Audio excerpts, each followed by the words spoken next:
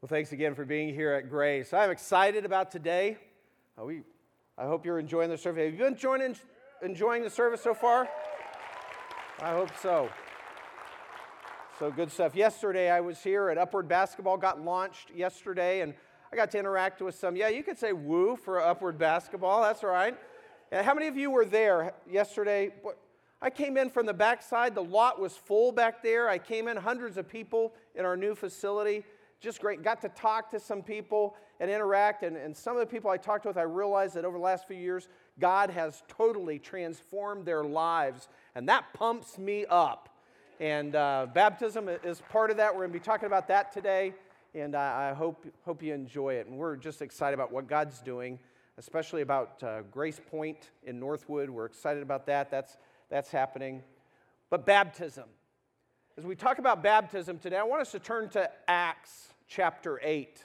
So if you'll grab a Bible from the chair rack in front of you or your mobile device and turn to Acts 8, we're going to begin with verse 26.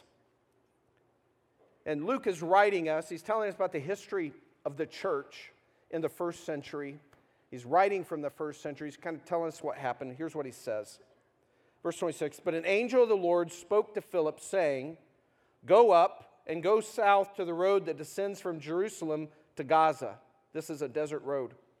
"And so he got up and went, and there was an Ethiopian eunuch, a court official of Candace, the queen of the Ethiopians, who was in charge of all her treasure.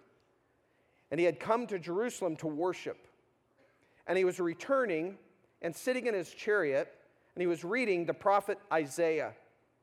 Then the Spirit said to Philip, 'Get up and join this chariot.' So Philip ran up and heard him reading Isaiah the prophet and said, 'Do you understand what you're reading?' And he said, 'Well, how could I unless someone guides me?' And he invited Philip to come up and sit with him. Now, the passage of Scripture which he was reading was this: 'He was led as a sheep to slaughter, and as a lamb before its shearers is silent, so he does not open his mouth. In humiliation his judgment was taken away. Who will relate his generation? For his life is removed from the earth.'" And so he's actually reading from Isaiah 53.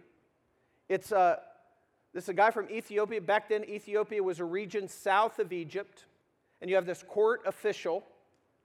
He's got resources. He has a scroll of Isaiah, which was an expensive thing to own. He's a treasurer for a kingdom. And he comes up. He obviously knows something about the God of the Jews because he comes to Jerusalem to worship. And now he's heading back. This is just a few weeks after the crucifixion. He's reading an Old Testament, the Bible they had back then, the Old Testament, book of Isaiah, and then he reads this passage about a servant who comes in humiliation, he comes humbly, he's humiliated, and he is slaughtered in an unjust death. And so this Ethiopian official, he's wondering who this is. And this was debated back in the first century, even with Jewish people. Some people said, well, Isaiah is talking about himself. Some people said, no, he's referring to the whole nation of Israel, metaphorically. And then some people said, no, this is about the coming Messiah. The reason that it was a little bit controversial to see him as the coming Messiah is because other passages said the coming Messiah was going to be a king and come in power. But here he comes humbly and he's given up to an unjust death and he's killed. And so he's trying to figure this out. Philip, prompted by the Holy Spirit of God, runs up, catches up to the chariot. He's walking along, hears the guy reading. People read out loud back then. And he hears that. And so he says, "You don't understand?" The guy says, "No." And we'll pick it up from there.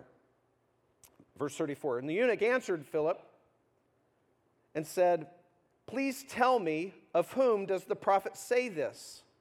Of himself or someone else?' Then Philip opened his mouth, and beginning from this scripture, he preached Jesus to him. As they went along the road, they came to some water, and the eunuch said, "Look, water.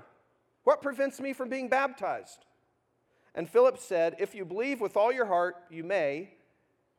And he answered and said, "I believe that Jesus Christ is the Son of God." That little verse is not in all your translations. Come back to that in a moment. Next verse says, "And he ordered the chariot to stop, and they both went down into the water, Philip as well as the eunuch, and he baptized him." So what you have here is Philip comes up into the chariot that this official, he's got an entourage around him. He then explains to this Ethiopian how Isaiah is actually talking about Jesus Christ, the coming Messiah. That he came humbly. He came as a servant, but yet he was slaughtered, and the wording's kind of tough there in the Old Testament, but basically unjustly, and he was cut off, meaning he had no heirs. He's done. He's killed by an unjust system. And then Philip is explaining, this is what Jesus Christ did, that he came and he shares the gospel. And the gospel is basically what the Old Testament is leading us to when the Old Testament tells us that God created the universe and the world and everything in it, but he also created all of us.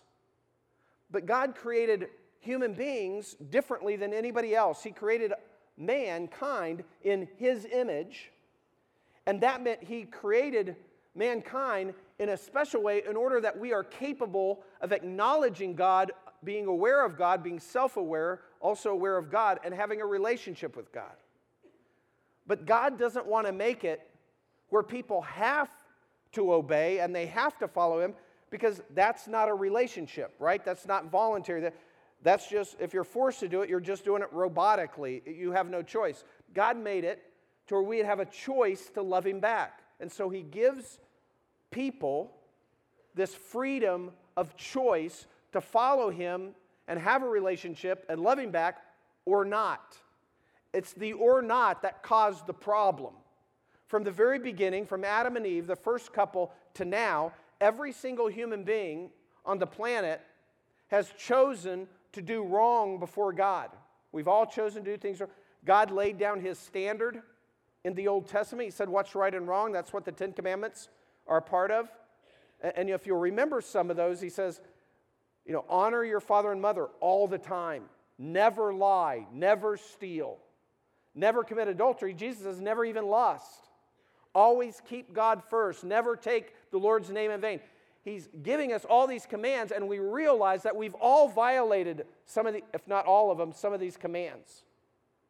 And so we are all under judgment. So here's what I'm saying.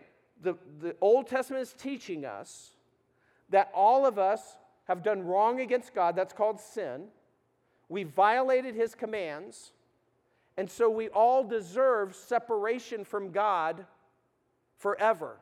That is the right penalty, the correct and just penalty for our sin. That's all of us. That's me. I'm a sinner, and I deserve a separation from God for eternity in hell. That's what I deserve for my sin from God. But even though it's true of everybody, God still loves us because he's a loving God. So he made a way for us to be forgiven of our sins. Now, in the Old Testament, it was that they would slaughter sheep, lambs, and they would do that as a temporary covering. And what that was, the sacrificial system, is that they realized that they were sinful before God, and then God said, well, here's what you do in order to be covered for your sin for a short amount of time. You pick out a perfect lamb with no blemish, and you kill it, kind of ugly, and you let it bleed out. And that's the sacrifice. And the reason that was so important is because it was teaching, wow, sin is serious. The only thing that can make up for sin is blood, a blood sacrifice. This is big time. It was all taught to help the people understand that sin is so against God is so serious, it requires blood. You just can't nod that away. And then in Isaiah, it's pointing to the Messiah, because in the Messiah, when Jesus comes, then he will end the sacrificial system by being the perfect once and for all sacrifice. Rather than these lambs that they had to sacrifice every year and every so often, Jesus would come and completely end that because he's the ultimate sacrifice. God being sacrificed for us, loving us in that way. And that's the gospel means good news. That's the good news. That's what Philip is explaining to this eunuch. Hey, Jesus came. Hey, this guy, you probably heard about him while you're in Jerusalem. He had just been put to death a few weeks ago. He was crucified. He did that. That's him. He did that for us because he loves us to create a way. And here's the way. Once Christ died for us, that doesn't count for everybody. He died for everybody. But the only way we get that to count for us, accredited for us, is that we have to respond to him in faith. Responding in faith just simply means that we believe that Jesus was who he said he was, the Son of God, and that we trust in the fact that his death on the cross is enough to cover my sin. So for me, when I was about 11 years old, I came to understand that, and I realized that I was a sinner, deserved hell, but that God loved me and he made a way. And so I placed my faith in Jesus Christ, that believed that he was the Son of God, and trusted in the fact that his death on the cross paid for my sins. Why? Because Jesus lived a perfect life. So he was the only one that didn't deserve to die like that.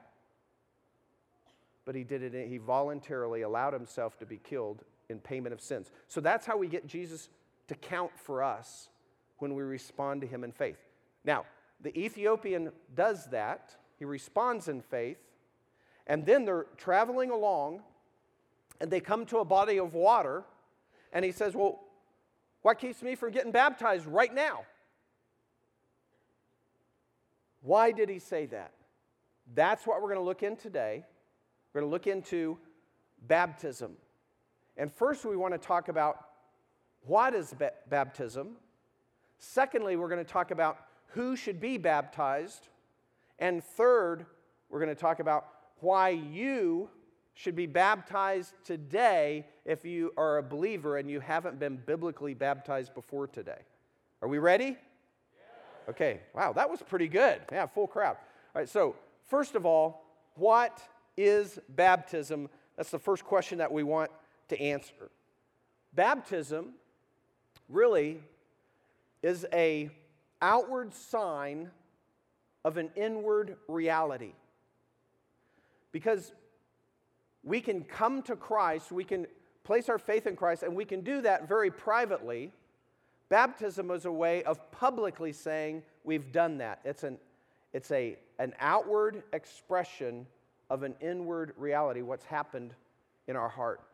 And then we do that by immersion. And when we say immersion, that just means underwater. We immerse people underwater. Why? Two reasons we immerse in baptism. One, that's the way they did it in the first century. And two, that's what the word means. First of all, that's the way they did it. We can tell from this story, for example, what's happening here. This government official is leaving Jerusalem and heading down into the heart of Africa. They're on this road. They're still kind of in the Israel area, but the road is a desert road. This is a whole entourage of people. The trip is about 1,000 miles by land. That is hundreds of miles. Now, we all know they're carrying water, right? They're on a desert road. They're heading to Africa. They've got water with them. They had skins for water, what we would call canteens. They carry a supply of water with them for the trip. But the official doesn't say, hey, let's stop right now and get some of this water that we have and sprinkle me, or pour a little water on me.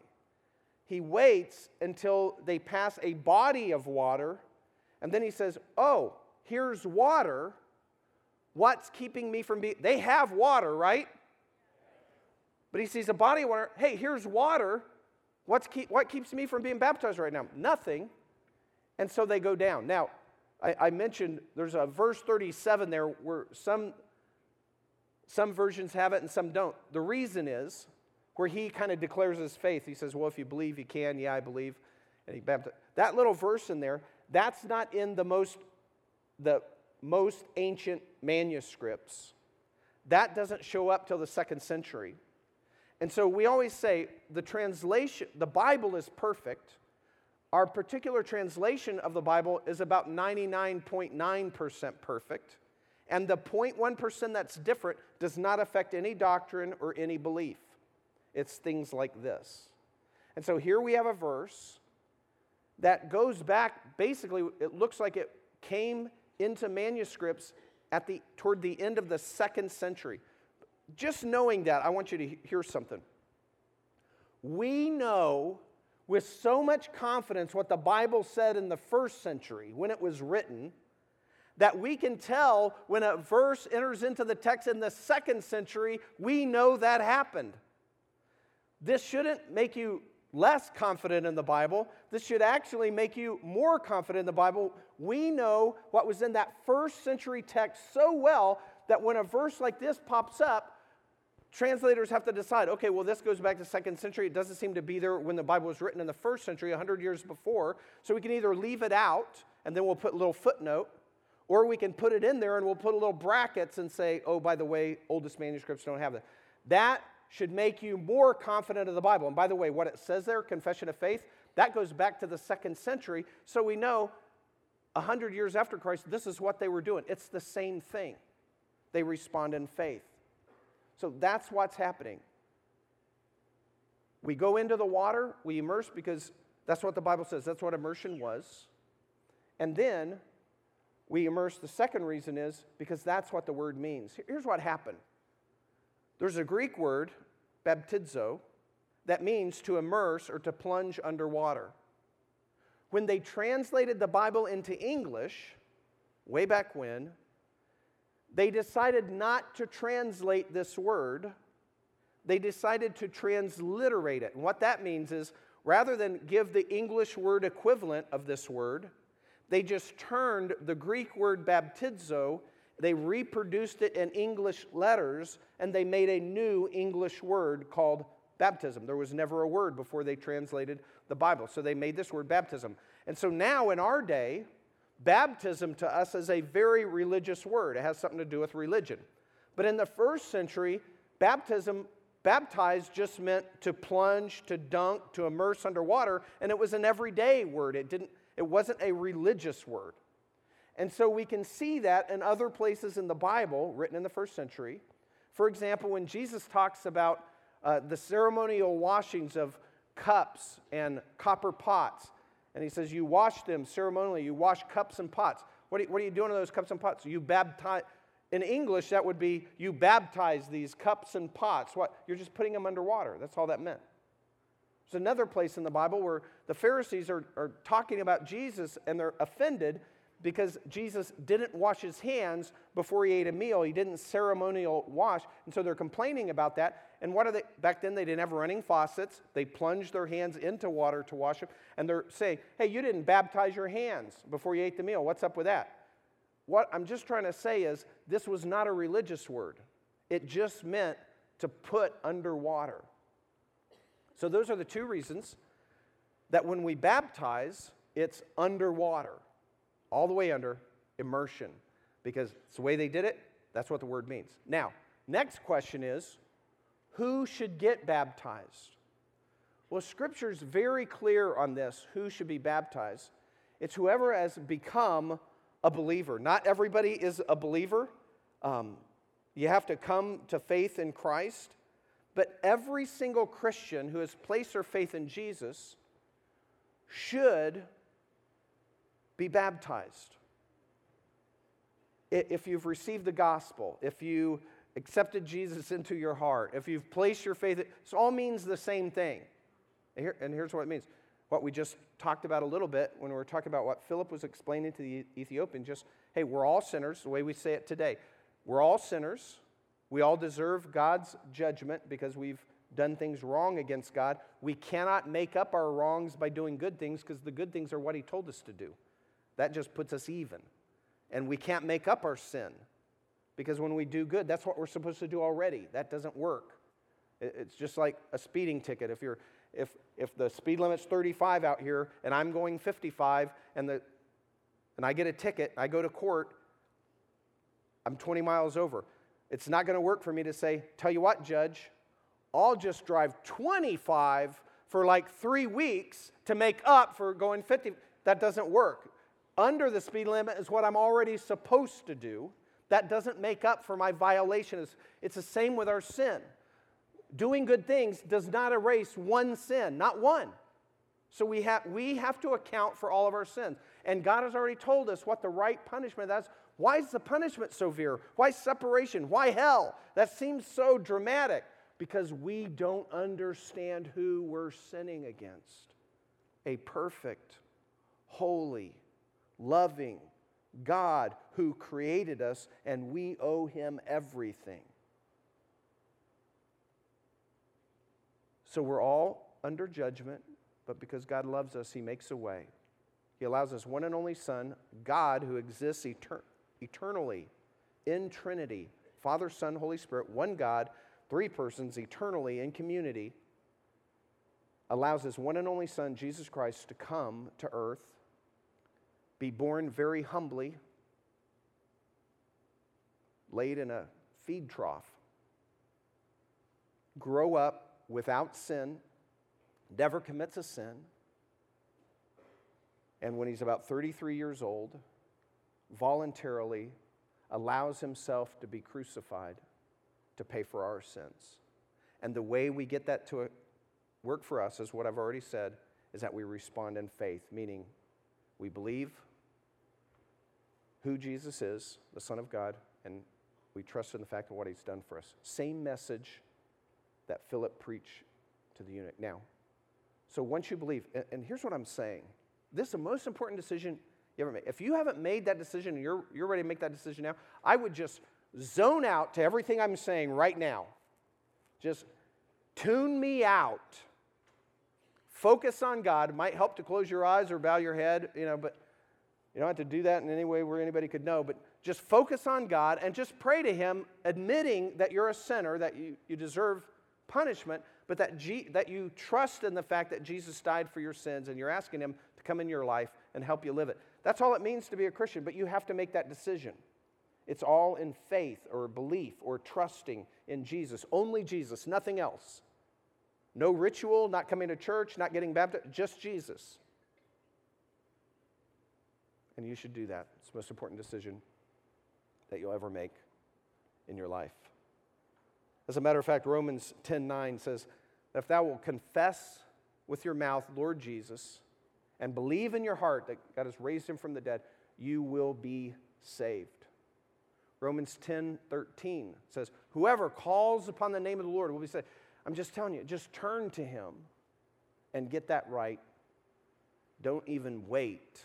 It's the most important decision that you'll ever make. That's also called repentance. That's the way Peter said it, first sermon after the resurrection. He's talking to the whole crowd of Jerusalem. He's telling them, you guys crucified the Messiah. You messed up. And they're going, whoa. And they start believing Him. They're saying, well, what do we do now? And He says, repent and be baptized. Repentance means that you change your mind, and what follows is a change of behavior. You change your mind about who Jesus is. Oh, He is the Messiah. He is the Son of God. He did die for my sins. And place your faith there. Become a believer. So who should do it? What it is, immersion. Who should get baptized is believers. Again, it's just an outward sign of an inward commitment to Jesus.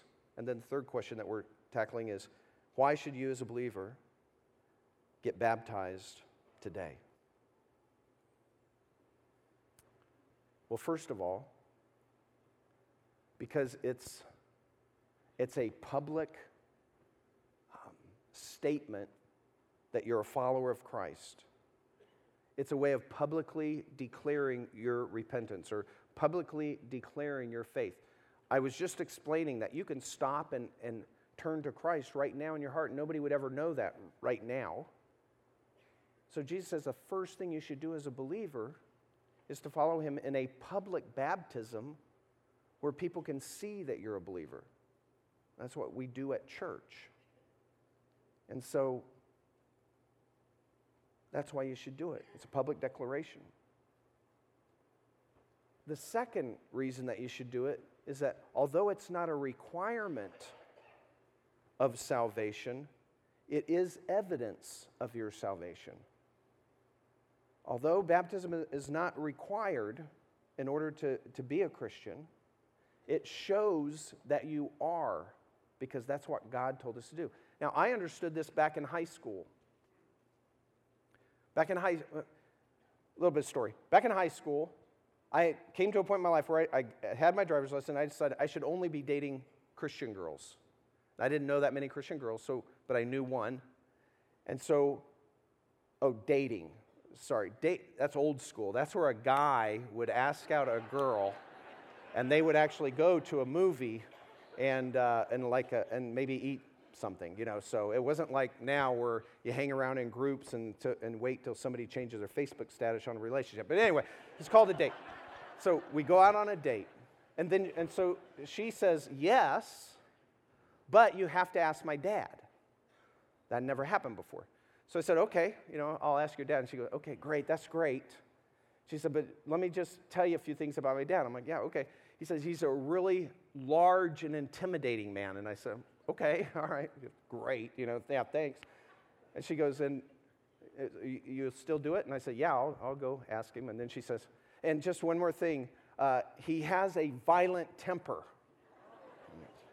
Okay, I'm like, well, my dad's pretty big, and he kind of has a temper too. I might be able to handle this, so, okay. And she goes, and just one more thing. When I say violent temper, because you're saying your dad has one too, well, he actually killed a man with his bare hands in the boxing ring when he was in the service. I'm like, oh, okay. So how's he feeling about me coming? Does he know I'm coming? So I go to the house, and I knock on the door. And then he answers, and I go, hello. I'm Kevin, and I introduce myself, and I reach out to shake his hand. This is what I remember this like it was yesterday, because his hand was so big, my hand couldn't get around his hand to shake his hand right. I felt like a third grader. It was like, okay. So I shook his hand. But anyway, so I think it might have been a double date. We go do the date. A couple weeks later, I'm at her house, and we're hanging around her backyard. And then her parents come out, and they're talking to us, and then their pastor stopped by. And he came into the backyard, and all five of us were having a conversation, which it was very awkward because I've never hung around a pastor before, so it's like, wow, not enjoying this at all. You know how it is, pastors. And so I'm there with a pastor, and finally, as we're having this group discussion, I'm kind of on the fringe. He turns to me, the topic turns to me, like, great. And he says, Kevin, have you been baptized? And I said, no, but I am a Christian. He said, you can't be a Christian without being baptized.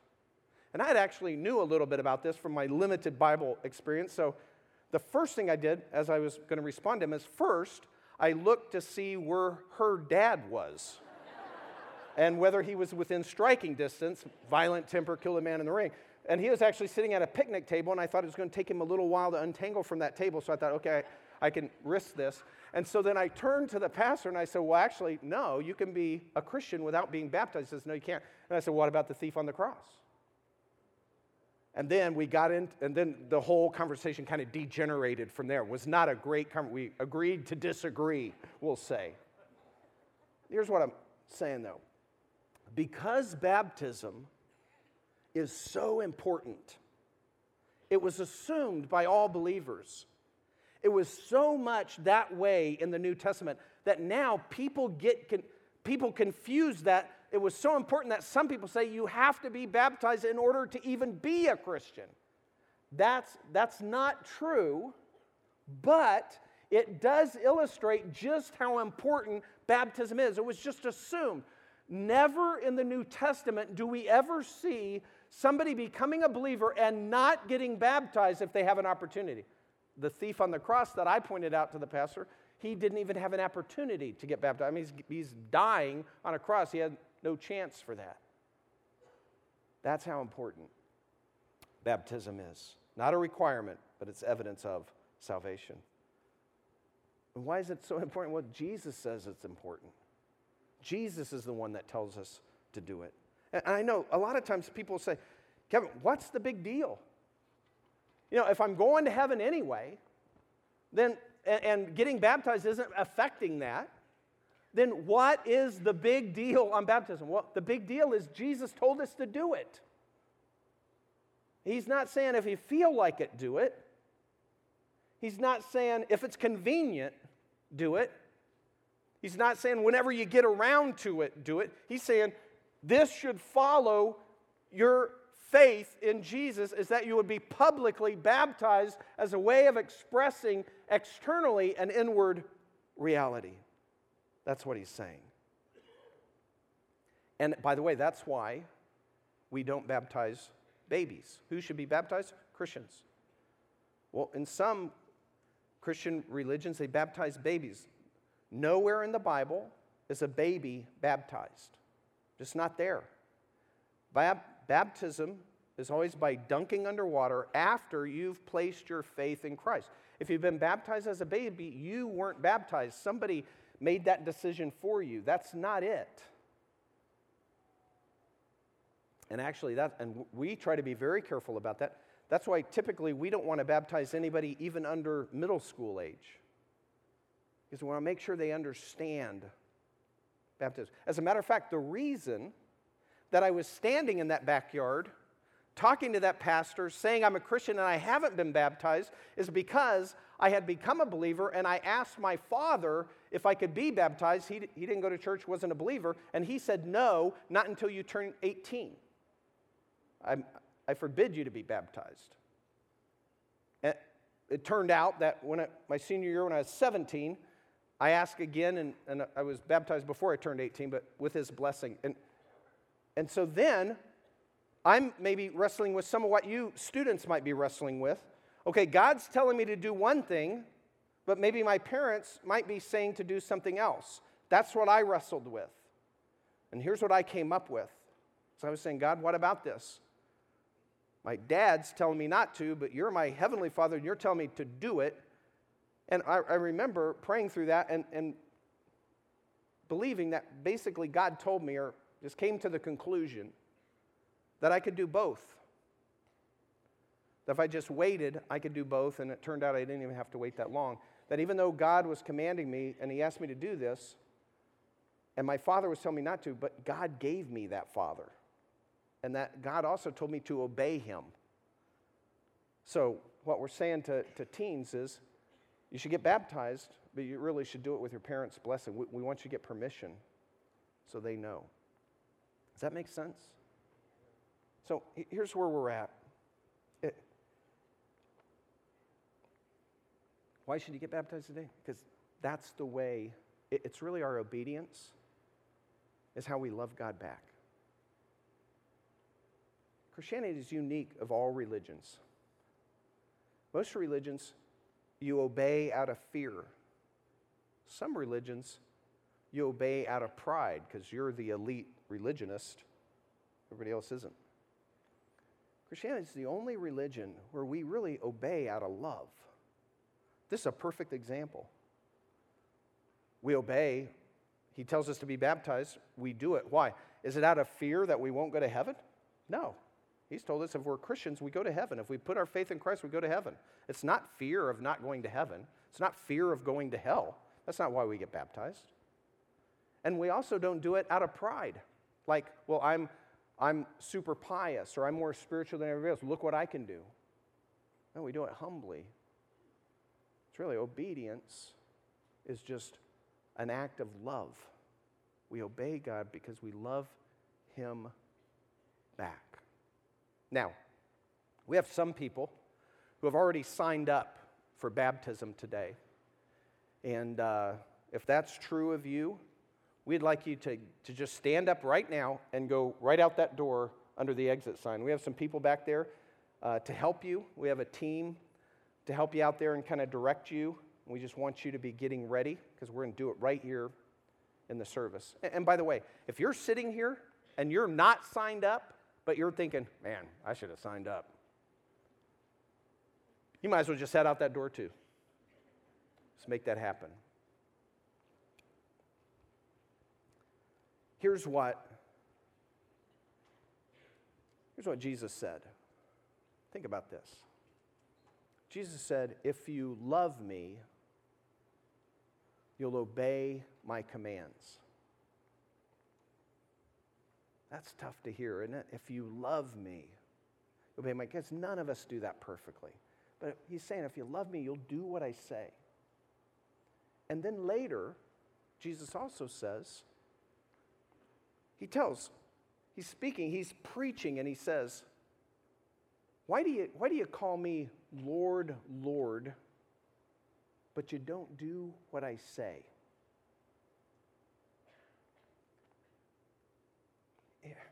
Here's what we learn from that if Jesus was preaching and we were talking about baptism, he might be inclined to say, because he did it once, say, you're calling me Lord. Why? You don't do what I say. You don't act like I'm your Lord. Here's what I'm saying. There's no doubt in my mind that in this room right now, there are a bunch of people that you know you've placed your trust in Christ, but you haven't, after that time, been immersed underwater in a public baptism. We want you to fix that today. And just head right out that door. Now, I know a lot of you are thinking, well, I didn't come prepared. We're going to make it easy for you. Because you're saying, I didn't bring clothes, I didn't bring a towel. We've got clothes, we've got shorts, t-shirts, piles of them back there. We've got hair dryers. For some of you, like, well, I don't have a hair dryer. We got that covered. We got everything. Towels, the whole 9 yards. We have you covered. Why? Because we want to encourage you to follow God in believers' baptism. So I want you to be thinking about, I want to stand together. We're going to lead we're going to sing together. And as we do that, as you stand, we're going to sing during this song. If you know you should get baptized and you haven't done that yet, walk right out that door. We have plenty of time. There's pastors behind that door to talk to you, to answer any questions you might have. We just want you, while we're singing, head right out that door and respond to what God wants you to do today.